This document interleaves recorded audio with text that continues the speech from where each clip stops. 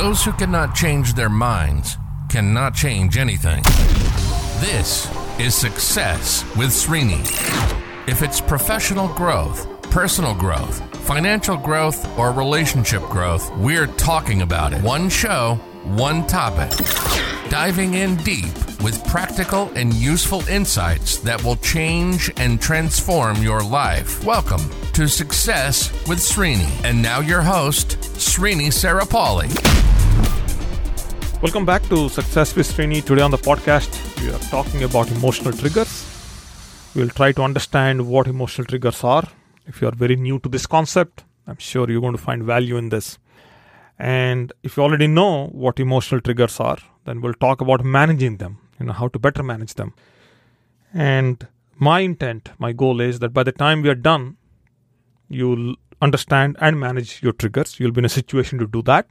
But then you, over a period of time, very quickly, the next 3 to 6 months, you become a master at managing your emotional triggers.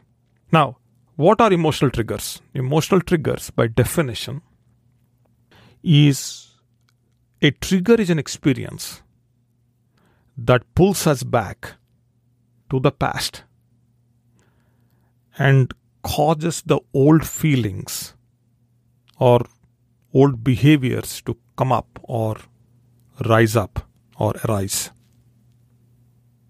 Okay? So something that takes you behind in timeline, makes you feel the same experience of an event that might have happened, and you go through the same feelings one more time. And that means as a result of how you feel or how you felt back in time, you also start to behave like that. Because those are your emotions trying to express themselves. So that is what a trigger is. An event that causes you to go back in time. Now these events could be external or they could be internal. So could be an external event that could happen that will take you back in time mentally. Or maybe something within you is also causing you to go back in time. So let's talk about the internal part. First, internally, maybe you are carrying a lot of conflicts, and conflicts could be for multiple reasons. And because now you have conflicts, you can't live in the moment, in the present moment. You can't enjoy the present moment. And you are mentally going backwards. I wish my life, it was great when I was in college, or I was great when I was with my parents and I was in a different country or whatever. And you always go back in time because you can't deal with the current conflict. Right? And that part of you constantly thinking about your past, now you go back there, then you are literally, there could be something else there. So people usually go back to the happy state, mostly when there are too many conflicts going on. There could be some external things that could trigger, maybe a social situation that you are a part of, and you get into a conversation, or you make a point, or you get into a debate, whatever it is, that could trigger something, and that will take you back in time. Okay, so quite a number of things. Truth is this: we all have triggers.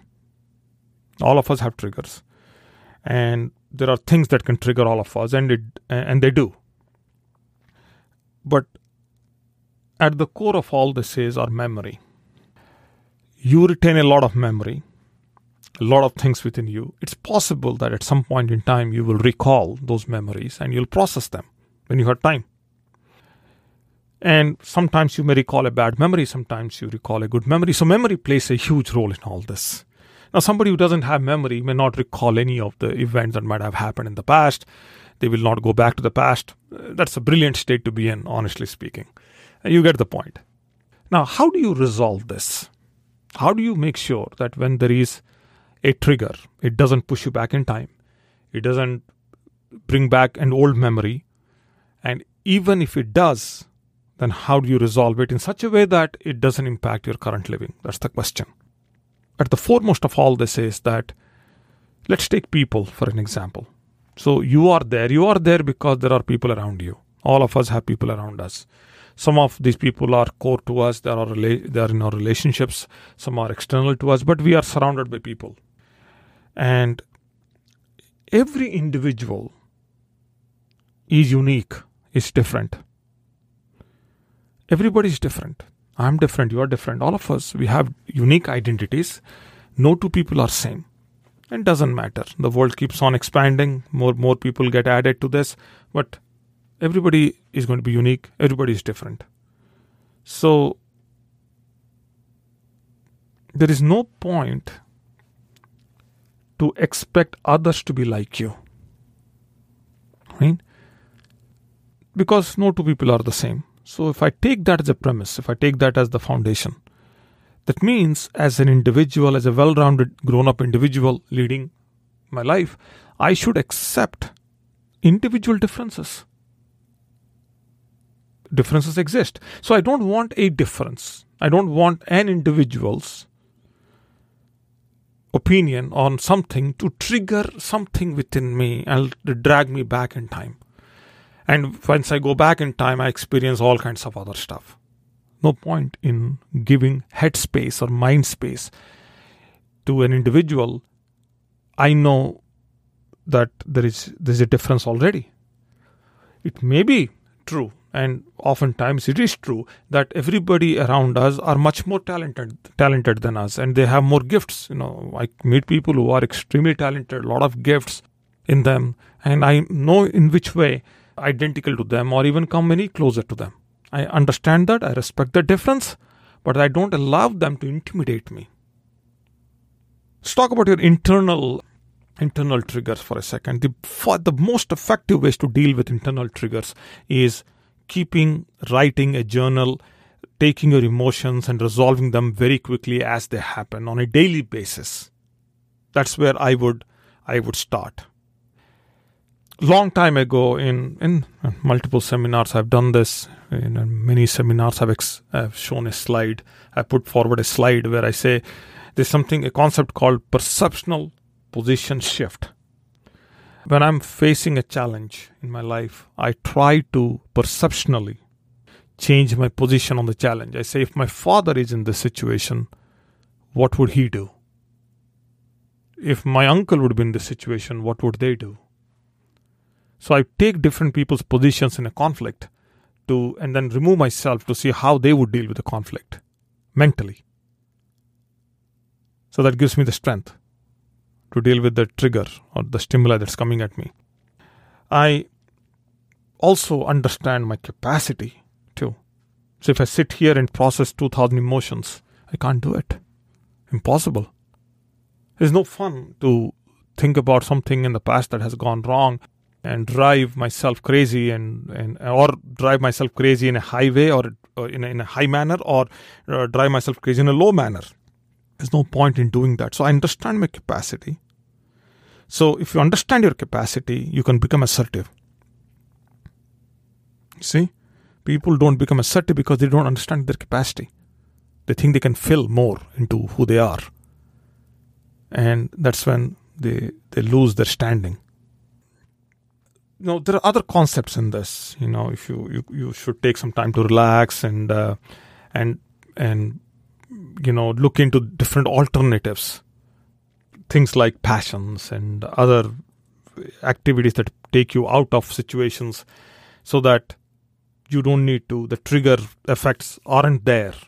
Right? So if you remove somebody from a conflict zone, they will not see the conflict. So they'll feel good about themselves. Right? All that is good. And if I take this discussion even further and say, yeah, go work out, go exercise, do yoga, do meditation, do hypnosis, all those things, I can add all that stuff to this. And I'll say, go build some relationships outside and, strengthen your network. That's also a good advice, I think. But bottom line is this. The bottom line and the most important part in all this is that you got to be compassionate towards your own self. You need to be compassionate to people around you who have a difference or a different opinion of life and how they process things. You need to show compassion towards them, but more compassion towards yourself. Because understand that people around you are struggling too. Everybody's struggling, right? I made the comment yesterday on the podcast. Everybody has a struggle. Life by default has a struggle. So there isn't a situation where somebody is having an incredible time and no, the only person who's suffering is you. Can't say that. Everybody has some kind of a struggle going on. A little bit more patient, a little bit more forgiving makes a difference. Every individual by default has emotions. Every emotion, if there is an emotion, there is a possibility of a trigger. So understanding and managing and constructively dealing with them. And you deal with them constructively by fixing issues as they happen. So that they stay away from you, but then you also stay away from their path. And then you also move ahead in life in a meaningful way. Okay, that's all for now. Hopefully this is helpful. Hopefully whatever I was thinking, hopefully that came out right. That's all for now, and I will catch up with you tomorrow in tomorrow's podcast. Stay tuned. You've been listening to Success with Srini. Srini is committed to changing and transforming your life, whether it's professional growth, personal growth, financial growth, or relationship growth. Srini has positively touched the lives of over 1 million people through his seminars, webinars, workshops, and radio shows. We hope you've enjoyed the show.